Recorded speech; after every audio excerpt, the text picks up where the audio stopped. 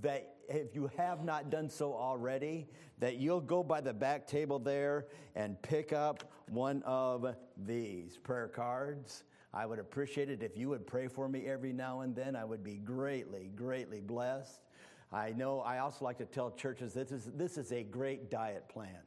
Most people put their prayer cards on the refrigerator door with magnets. If my picture's on your refrigerator door, you'll be less apt to go there. So what a great diet plan for you.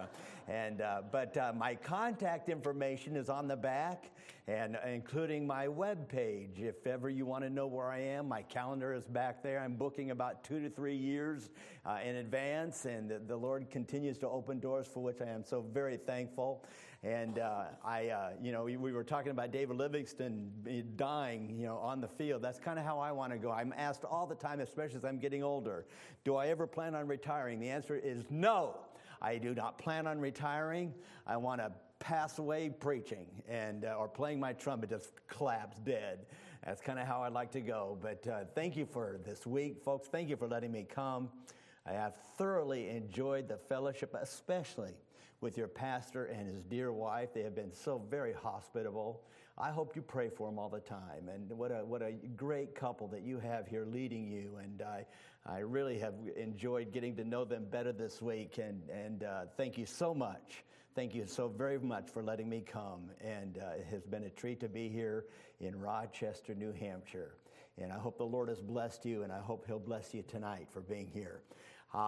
Let's get into it, shall we? Grab your Bible with me, would you please? And I want you to go to Philippians chapter 1.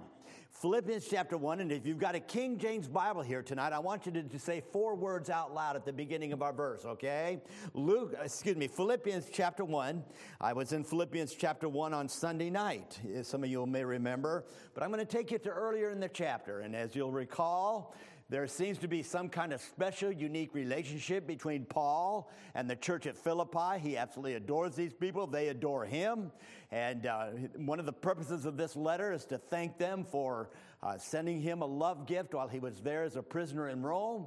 I'd like you to look at verse number 9 tonight together. Could we please? Philippians chapter 1 and verse number 9. And when I count to 3, would you please give me out loud the first 4 words of verse number 9. Are you ready? 1, 2, 3.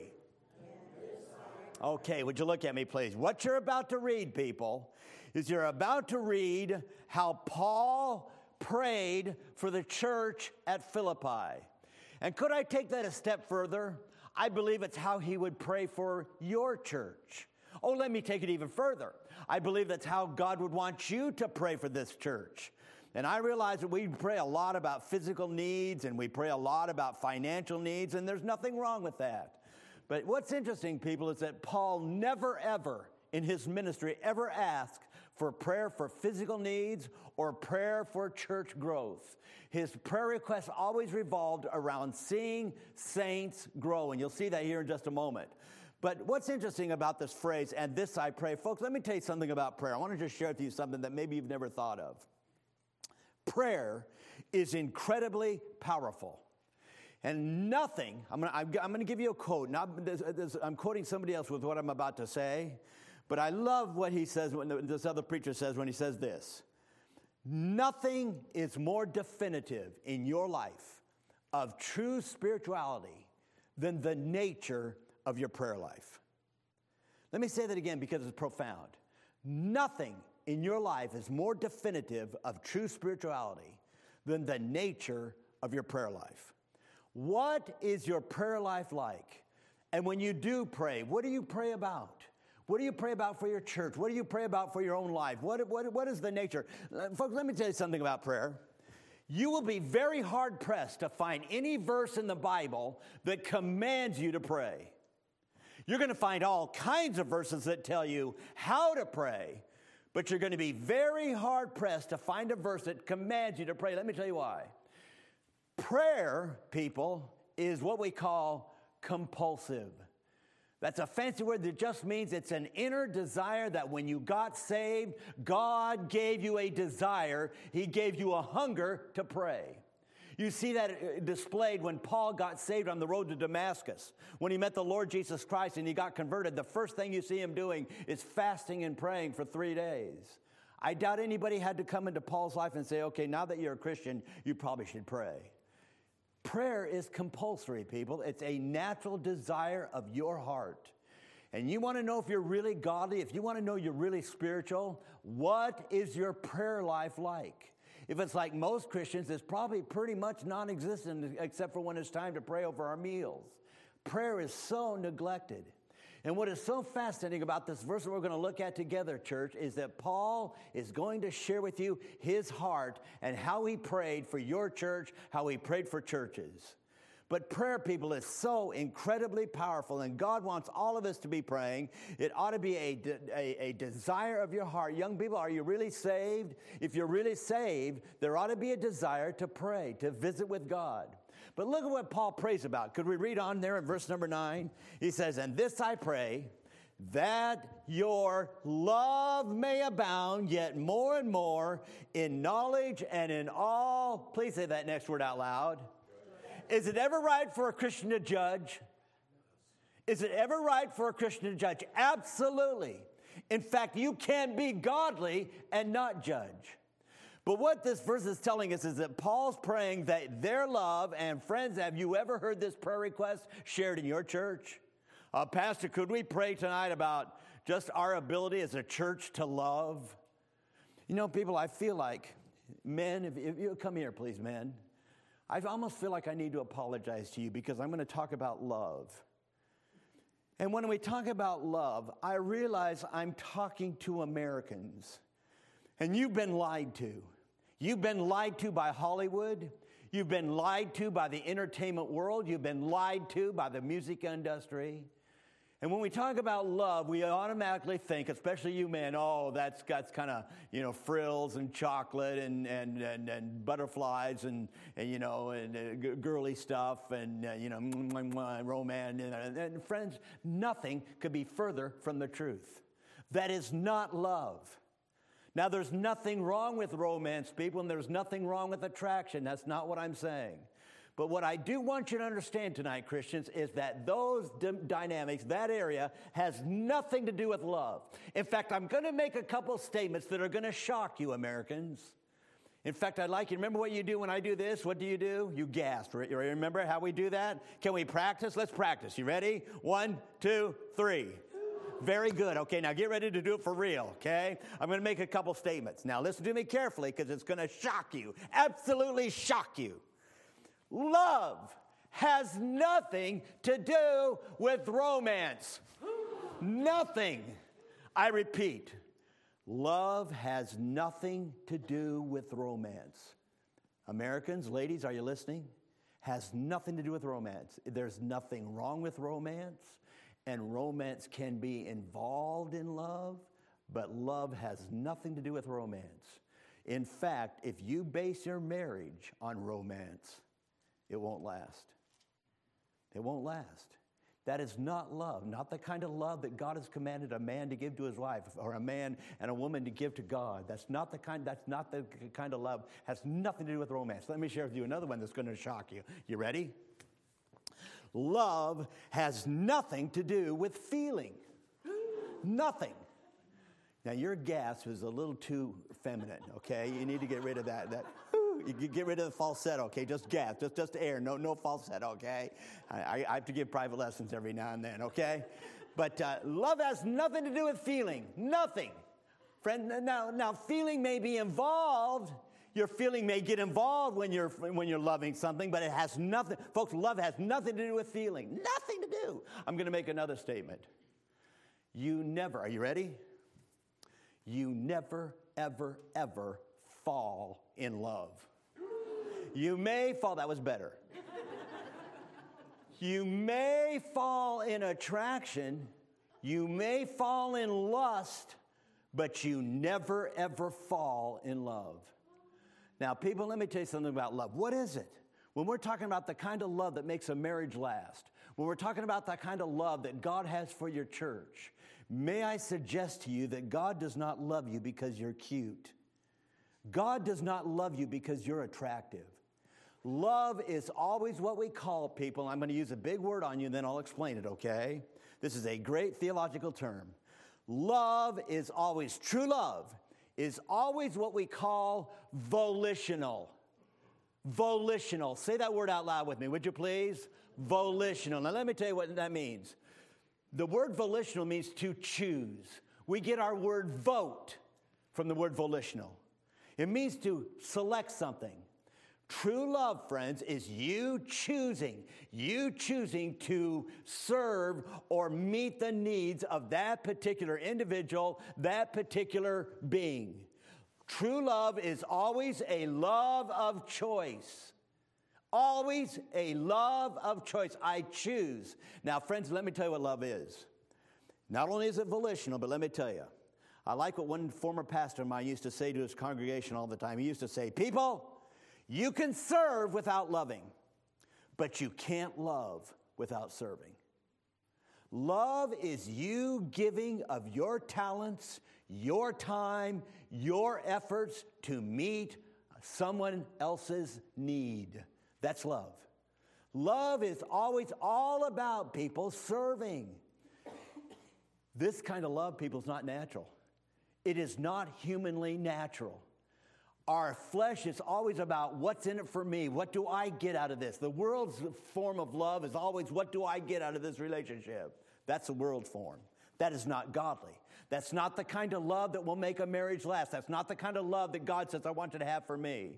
Friends, love is you seeing somebody having a need, including God. You're to love the Lord your God with all your heart, with all your soul, with all your mind. Seeing a need and giving of your talents, your time, sacrificing of yourself to meet that need. That is love.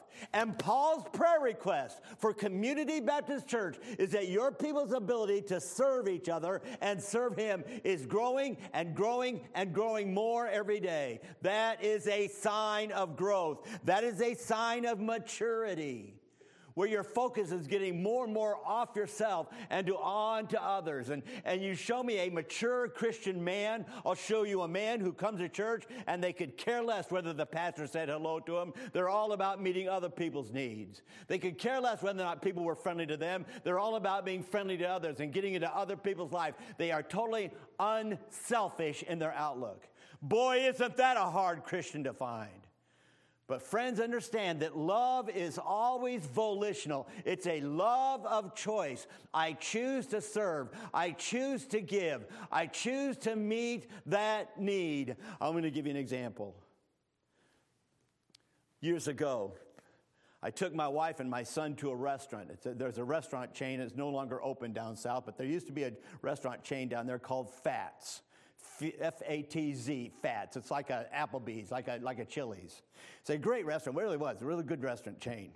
And there might be still a few of them that are still open. But anyway, it was a Saturday afternoon, and I took my family to a Fats not far from our home.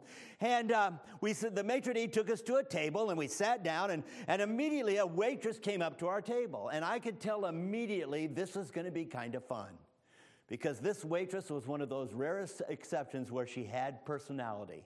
She was friendly. I'm going to guess she was in her early 20s. Her name was Wendy. And Wendy came up to our table and she said, hello, folks. Good afternoon to you. What can I bring? My name is Wendy. What can I bring you to drink? I said, Wendy, my name is Mike, and that's Lori, and that's Drew. She took a step back and she said, well, hello, Mike. Hello, Lori. Hello, Drew. What can I bring you to drink? I said, Wendy, I would like 8 Coca-Colas, please. She said, you want 8 Coca-Colas? I said, yes, please. I said, Wendy, did you hear about the guy that drank 8 Coca-Colas? She said, no. I said, he burped 7-Up.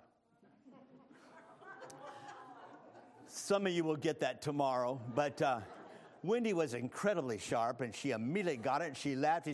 She said, that is good. I'm going to use that. I heard her telling another table about 2 minutes later the same joke. But let me tell you what, and friends, before I go further with this illustration, perhaps I need to say this. I am not hitting on this young lady. I'm not flirting. What's going to happen is I'm going to leave her a track. And I just want her to know that people who give out godly tracts can be friendly. We can be personable. We can be fun. I think some of you need to work at that. We can be fun. We can be friendly. We can be outgoing. I just wanted Wendy to know that. And I did leave her a track, and I'll tell you about that in a minute. But let me tell you what happened. Wendy liked us. She really did. She gave us great service. One of the best waitresses I've ever had. I even got a free dessert out of the deal. It pays to be obnoxious. She gave us great service. And I left her a good tip, and I left a track, and as we were leaving, I happened to look back through the glass doors. I looked back in the kitchen. I saw Wendy in the kitchen. She was standing there reading that track. But the reason I share that with you, friends, is because I got a question for you. Did Wendy give us great service because she loved us? No. Why did she give us good service? Why? You nailed it. Money. She wanted a good tip. And she deserved a good tip. And folks, could I just stop there for a moment and go down a rabbit trail? You tightwads, I have had waitresses tell me over and over again they hate working on Sundays because church people don't tip, yet they leave a track. Don't do that. You're hurting our cause. Tip the poor things. Don't be such a tightwad. But anyway, why did Wendy give us good service? Because she wanted a good tip. But yet people right across the table from me was another young lady, not so young as Wendy, who has waited on me hand and foot, all because 41 years ago, she stood on a platform with me in front of hundreds of people, all of whom were there to see her. She stood on a platform and she said publicly, I am choosing to serve this idiot. Now, she didn't say that in so many words, but that's kind of what was implied. She publicly declared that she was going to serve me, love me, and she's done a phenomenal job. A phenomenal job. You know why? She chose to serve this. Folks, that's the ultimate level of love. That's the kind of love that God wants you to have for each other and more importantly for Him. So could I ask this question? Do you really love? Are you really a Christian that loves? If you are, what are you doing? Love is not something you have. Love is something you do, Christians. It's an action dynamic. What are you doing that shows that you are loving each other? What are you doing that shows that you love God? What are you doing? Friends, what are you doing? I don't care how you feel. I don't care if you're a church member. I don't care if you're married, single. I don't care if you're rich or poor. Nobody cares. What is so important to us tonight is what are you doing? What shows in your life that you're in love with God and that you're in love with each other? By this shall all men know that ye are my disciples if you have love one for another. How in the world are you people waiting on each other? How are you serving each other? And by the way, people, you can't serve each other if you stay home from church. That's the ultimate of selfishness. God wants you here waiting on each other, getting in each other's lives and encouraging each other and provoking one another unto love and good works. That is a healthy, mature church. And God is so longing through the Apostle Paul that you would pray that God would help you to have a love that grows and grows. You're getting better and better at serving and sacrificing. You just become a more godly, unique, serving, loving church. That ought to be your prayer, church. That we're growing in our ability to serve. That's what it's all about, people. That's what it's all about. Well, let me just make sure you understand that it is possible to love and give to the wrong causes. My grandfather was one of them. My grandfather got saved late in life by watching Billy Graham on TV. And my grandfather was kind of wealthy. And he started giving money after he got saved. He started giving money to Benny Hinn. He was sending money to Benny Hinn. I don't know how much you know about Benny Hinn, but let me summarize his ministry. He hates you. He would make fun of your pastor. He would make fun of me. Benny Hinn is a real solid antichrist. He is promoting a doctrine that is unbiblical. He is totally used of Satan. And my grandfather, because he wasn't too smart, he wasn't too wise, was giving money, which, by the way, my friend, is a form of love because money represents time. My grandfather was giving money to Benny, and I used to say, Grandpa, what are you doing? That's my inheritance. Stop it. Well, friends, let me make sure you understand what Paul's about to say. Our love, men, are you listening? Our love is controlled by two dynamics. And Paul tells you what they are there in verse 9. Would you read on, please? Look at verse 9. He says, and this I pray, that your love may abound yet more and more in all knowledge. Would you look at me, please? You know what that word knowledge means? The word knowledge means a deep, experienced knowledge of knowing something very intimately. That's what that word knowledge means. Let me give you an example. I like to fly. I'm fascinated by airplanes. I really am. My dad was an engineer for Boeing. Boeing helped to put me through college. My dad's a retired engineer for Boeing. I was raised around commercial aircraft. I love to fly. I love flying. I'm not a pilot, but I love flying. And I was at my home church many years ago, and after Sunday school was over, a man in the church, a friend of mine, came up to me and slapped a computer game in my hand. He said, here, Brother Mike, I want you to have this. He said, it's kind of difficult. It's kind of tricky. I don't really like it, but I know you really would. And what he put in my hand, people, was a brand new on-the-market computer game that was way expensive. There's no way I would have ever purchased it. And I was so tickled. But it was called Microsoft Flight Simulator. Brand new. It was brand new on the market. I thought, oh, yeah, John, thank you. It took all the discipline I could muster to stay in church until the service was over. But when the service got over and I made a beeline home and I went to my computer and I loaded that CD into my computer. And let me tell you what the game does, people. Let me tell you what it does. It transforms your monitor into the cockpit of a Cessna 172. By default, and you can change the settings in the game if you want, but by default, you're sitting at the end of the runway called Meigs Field in downtown Chicago. Off to the left is the Chicago skyline. You can see the John Hancock building. You can see the Sears Tower. You know, it's all there. And off to the right is Lake Michigan.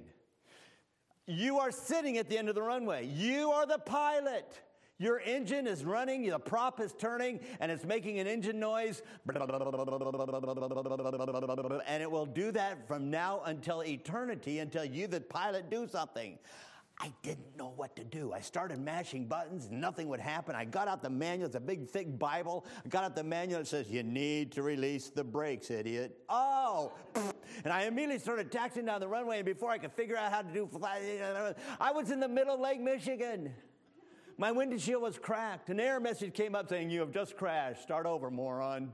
I started over, and I got out the manual and realized, I had to do the flaps, and here's how I practiced, and folks, I got so that I could take off, but I'm here to confess, hundreds of thousands of dollars are at the bottom of Lake Michigan, Mike Shrock learning how to fly. But I got good. I got so good I could fly that little Cessna between the skyscrapers. I can even do loops. That's illegal. You'll get put in prison if you do that. But I was doing it behind the buildings. And I got good. So I graduated myself to the next level in that particular edition, a Learjet. Whoa. Millions of dollars, Lake Michigan. Learning how to fly a Learjet. But I got good. I graduated myself to the ultimate level in that particular edition, a Boeing 737. My dad would be so proud. A Boeing 737, billions of dollars, bottom of Lake Michigan. My learning how to fly a 737, but I got good. I got real good. I got so good that I could take off from any airport in America and fly to any airport in America under any kind of conditions, night, day, fog, wind, storms, blizzard, whatever. I got good. I understood navigation. I understood communications. I understood the flaps. I understood landing gear. I got good. I got good.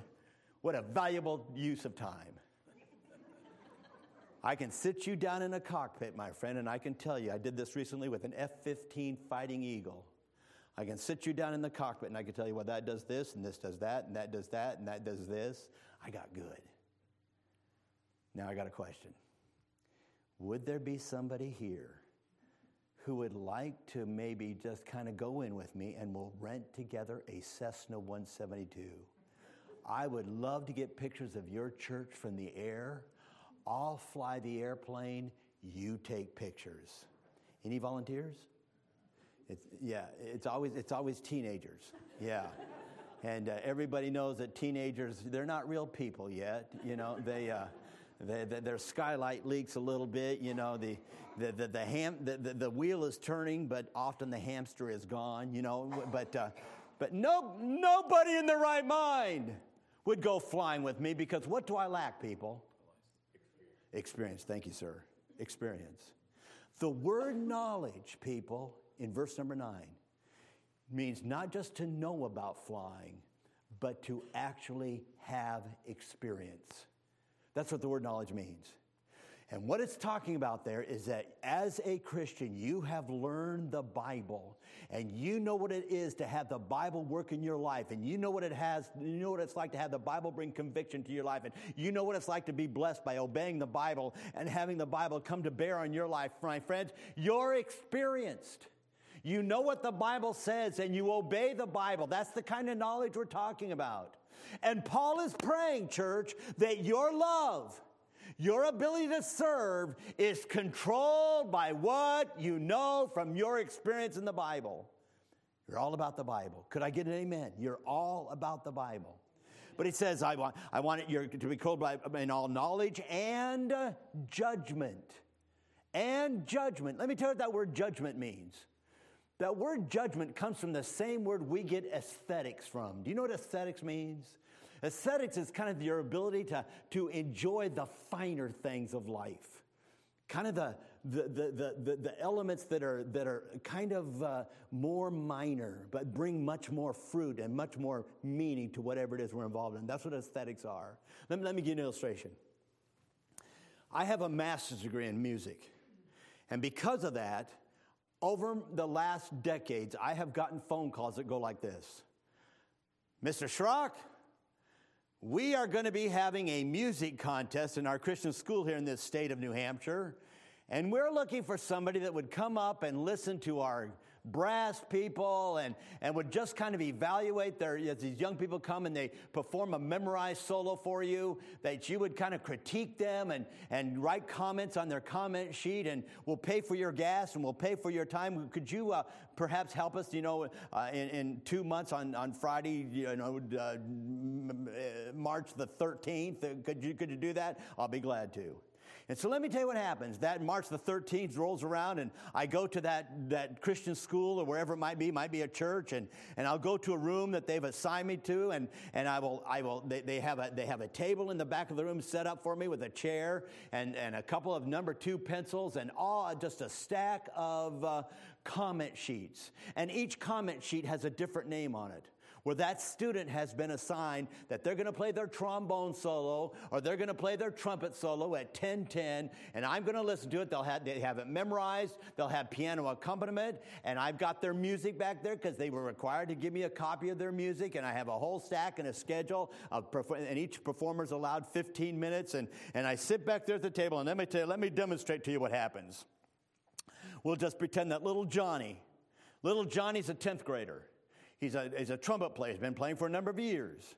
And Johnny comes in, and he's got a coat and tie on. He's looking pretty sharp as a performer ought to look. And he's got his trumpet, and he's been assigned to 10:10. And he gets in there. He's on time. And I finish my comment sheets from the previous performer, and I nod to him. I say, "Okay, Johnny, go ahead." Johnny then announces to everybody in the room, his mom's there, his dad's there, his girlfriend's there, his friends are there. He announces, "My name is Johnny Smith, and I would like to play for you Concert Etude by Alexander Godeke." Very famous number, by the way, for trumpets. I hope you play it someday, Emma. Concert Etude by Alexander Godeke. He then looks at this piano player and nods, and he starts that introduction, and Johnny starts to perform Concert Etude. I'm listening. I know it well because I have a lot of knowledge. You hear me? I got a lot of knowledge, got a lot of training. I know this piece really well. And I make comments like this. Johnny, in measure 14, where you have that double tonguing section, make sure you don't speed up. You're rushing the tempo. Practice with a metronome. Johnny, in measure 44, your C sharps are really sharp. You need to kick out your first valve slide to bring it into tune. Watch out for that. Johnny, in measure 66, you had a memory slip. Go over and over it, 4 times slow to 1 time fast. Johnny, in measure 88, you're really flat in the upper register. Make sure you support your sound with lots of air. I make comments like that in order to be helpful. Now, friends, you know what they call me? I have an official title. You know what it is? Judge. Judge. I'm a judge. Am I sinning against God when I do that? Absolutely not. What I'm doing is because of my knowledge, I'm able to discern the aesthetics of brass playing. I understand it better than you do. It doesn't mean I'm smarter than you. It just means in the area of brass music, I've got more knowledge. And friends, can you connect the dots?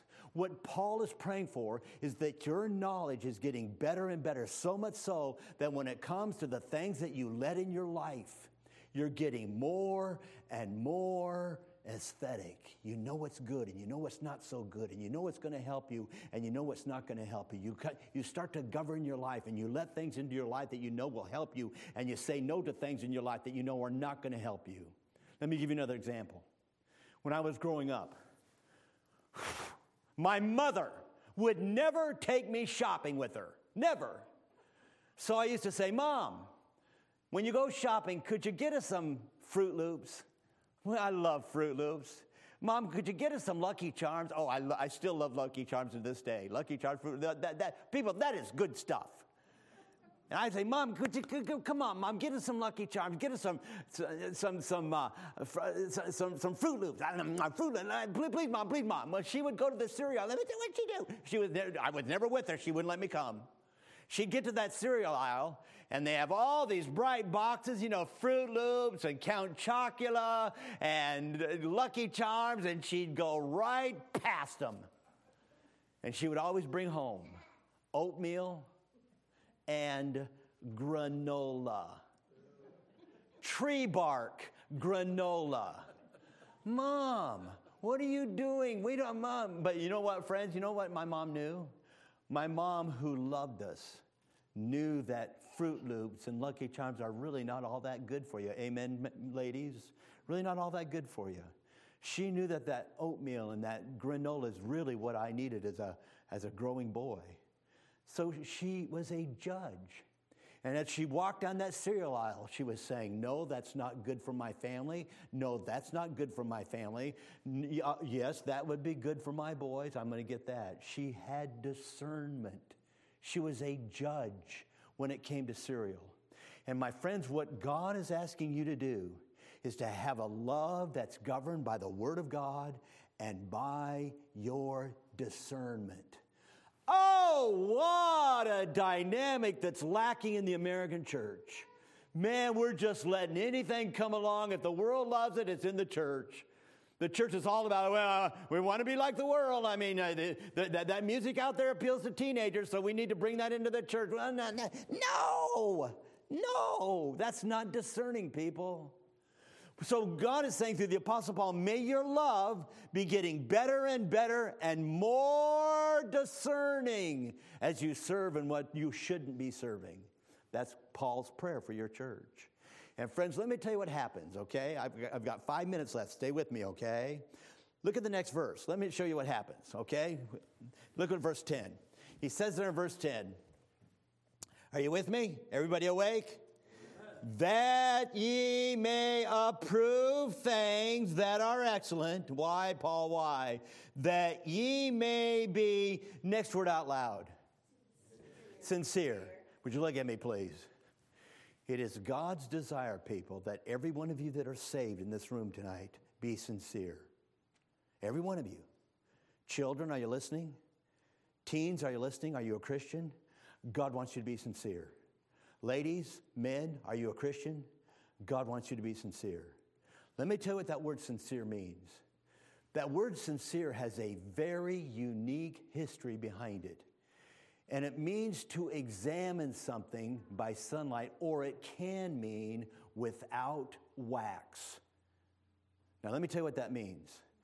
Back in Bible times, people, when you wanted to buy something special, like for a bride, maybe your daughter was getting married, and you wanted to buy her a nice kitchen utensil, something nice for the home, well, everything back then, people, everything was made out of pottery. And some of these people that worked with pottery were really artisans. They were really good at it.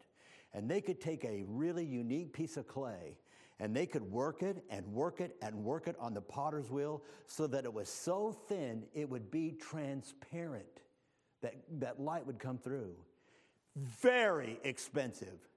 I've seen broken glass like this when I was in Israel, where it just so thin that they made cufflinks out of it. They just really transparent. Well, you wanted to buy a little teacup or something it would be very, very expensive. But when that artisan was making that very expensive, I mean, we're talking hours and hours and hours of work and rebaking and rebaking and rebaking. But sometimes there may be a little bit of deficiency in the clay. And with all that work, that as it got more and more thin, a crack would develop. And that artisan would go, oh, no, I've spent so much time. And so what they would often do, if they were unscrupulous, they would often just take some wax and they would kind of paint over that crack and make it part of the design, and they would hide it. And they would sell it for a great amount of money. And the unscrupulous shoplifter, buyer beware, would grab that thing and, oh, it's so beautiful, and they would buy it, and they would take it home, and they would give it as a gift, and later on they put some hot tea in there, and the thing would start leaking because the wax would melt. You've been had. You've been had. So a good shopper, a good buyer, would look at that little piece of pottery in that store, and if they were smart, and some of you would be like this, wouldn't you? If they were smart, they would take that piece of pottery and they would hold it up to the sunlight. They would hold it up to the light to examine to see if there might be some covering by wax. The word sincere, people, means without wax. When you allow sin in your life, sir, you are a crackpot. Lady, when you let sin in your life, you are the opposite of sincere. You have cracks. And when your life has cracks in it, you hurt the cause of Christ. You hurt your testimony. Sin will always bring cracks into your life. And what God is asking through the Apostle Paul is this: may your love get stronger and stronger because of what you know about the Word of God and your ability to bring it in with discernment so that your life is pure, without cracks, without blemishes. Friends, we're talking about your testimony. How desperately does New Hampshire need Christians who look like it, who live like it, who talk like it, who drink like it, who watch like it, who listen like a Christian? How desperately do we need that? And Paul's prayer for this church would be, oh believers, may your love abound yet more and more. Not one of you in here, not one of you, should be happy with where you're at spiritually. As G. Campbell Morgan once said, there ought to be an element of dissatisfaction in your heart, wanting to get better and better at this thing called Christianity. May God convict your heart. Would you bow your heads, please, and close your eyes? Heavenly Father, thank you, Lord, for a good Wednesday night crowd. Lord, thank you for this verse. Lord, I know that as I'm preaching it, Lord, I'm convicted myself. Lord, how desperately you want the Community Baptist Church to be a church that doesn't have cracks, that has saints that are pure, that hate sin, that have lives that are reflective of the truth that they believe. Lord, we realize, we're told in the Scripture as a matter of fact, but we realize that we are often the only gospel that people will ever read by the way we live. And God, I pray that you would fill Community Baptist Church with believers who just want to grow. They want their love to abound. Their ability to serve you gets better and better and greater and greater. And their ability to serve each other and not be so self-focused would get bigger and bigger. Lord, I pray that that's the prayer of hearts here tonight. Heads are bowed and eyes are closed. Nobody's looking. Please, I'm the only one looking. I'd like you to answer me if you'd be so kind by slipping up your hand should you feel led. But I wonder if you're here tonight and you'd be willing to say, Brother Mike, I realize tonight I've got cracks in my life. And as you've been talking, especially here towards the end, and I've been taking inventory, I've got some work to do. I've got some work to do. And God has touched my heart tonight, and I'm sitting here convicted. Would you please pray for me in closing? I needed this tonight, and I want God to have his way in my life. Please pray for me in closing. Here's my hand. Would you just quietly slip it up high enough that I could see it? God bless you. Thank you. God bless you, many of you. God bless you. Thank you so much. God bless you. Let's stand together. Could we please? Let's stand together. Dear Heavenly Father, Lord, I've seen a gob of hands, and I thank you, Lord, for their softness. Thank you for their willingness to pay attention to this preacher tonight. But Lord, more importantly, thank you for their ability to learn the Word of God and to apply it to their own lives. Lord, thank you for their humility and their willingness to raise a hand. Lord, I know that that went against human nature. That went against the flesh. God, would you bless them for it? But Lord, far more important than slipping that hand in the air is what's happening in the heart. And God, I pray that you would fill this church with teenagers, with adults that are desirous to have love that's growing, a love for you, a love for your word, a love for each other. And God, I pray that you'd have your will in their lives, and may they allow you to have your will in their lives. Lord, may they become better and better at their experiential knowledge as they apply the Word of God to the way they live. Lord, I pray this all in thy name tonight. Amen. Amen, Pastor.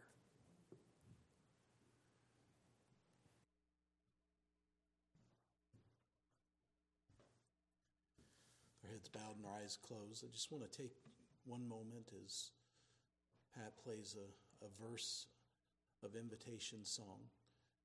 And if God's speaking to your heart tonight, I would encourage you to do business with him. That means that you kneel at your seat or you make an altar right here up at the front.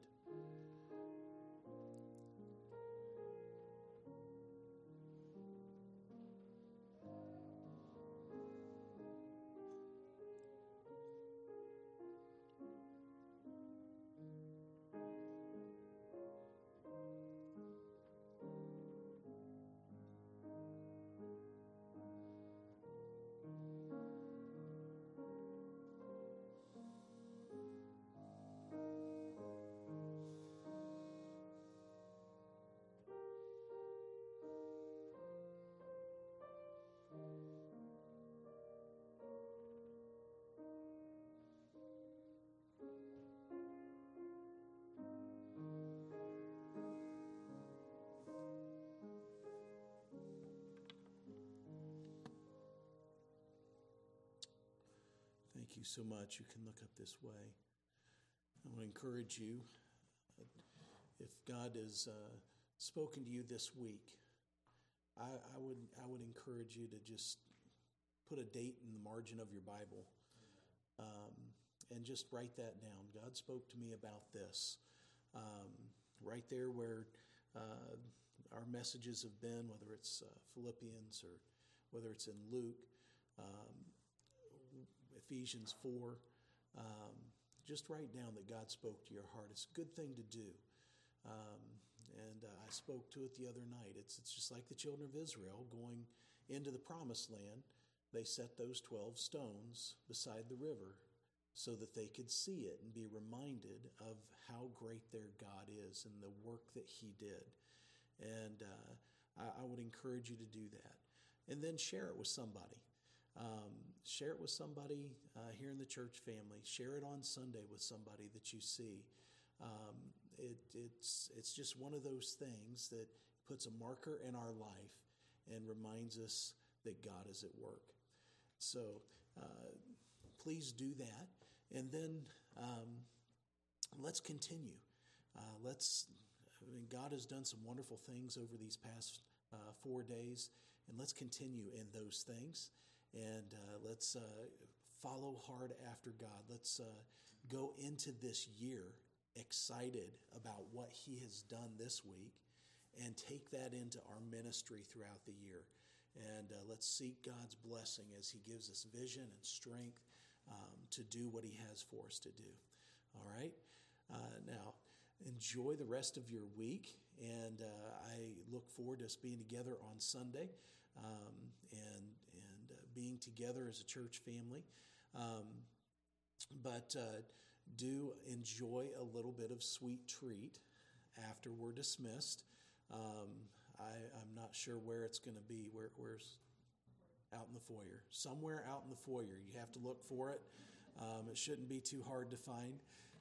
But do make sure that you take one and have a happy Valentine's Day on us. I do want to say this and again offer personal thanks to Pastor Nason and Pat, and just to say thank you to Pat for what she did this week in coming and ministering. And I know they don't do that for recognition. They love the Lord, and they have served the Lord faithfully here for so many years. But I did want to give Pat a thank you. And she sacrificed her Valentine's Day with her husband.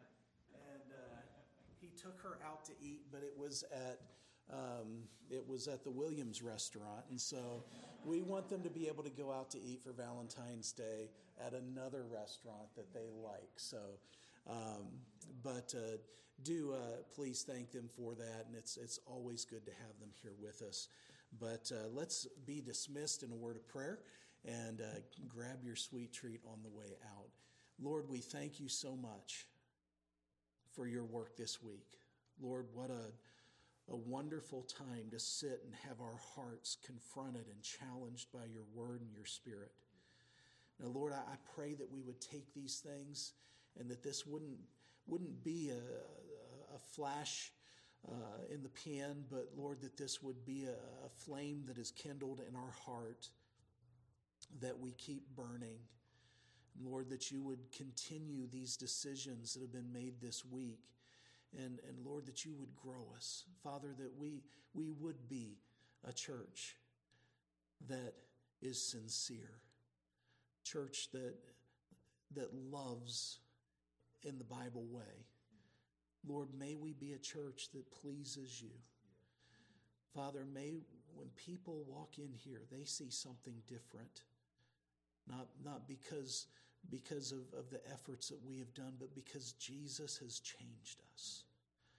Lord, I pray that you would give us a wonderful evening tonight. Lord, that you would give us a good week, this rest of this week, and we look forward to being back together in fellowship again on Sunday. Lord, be glorified in our lives, and all that we do, may we glorify you. In Jesus' name, amen.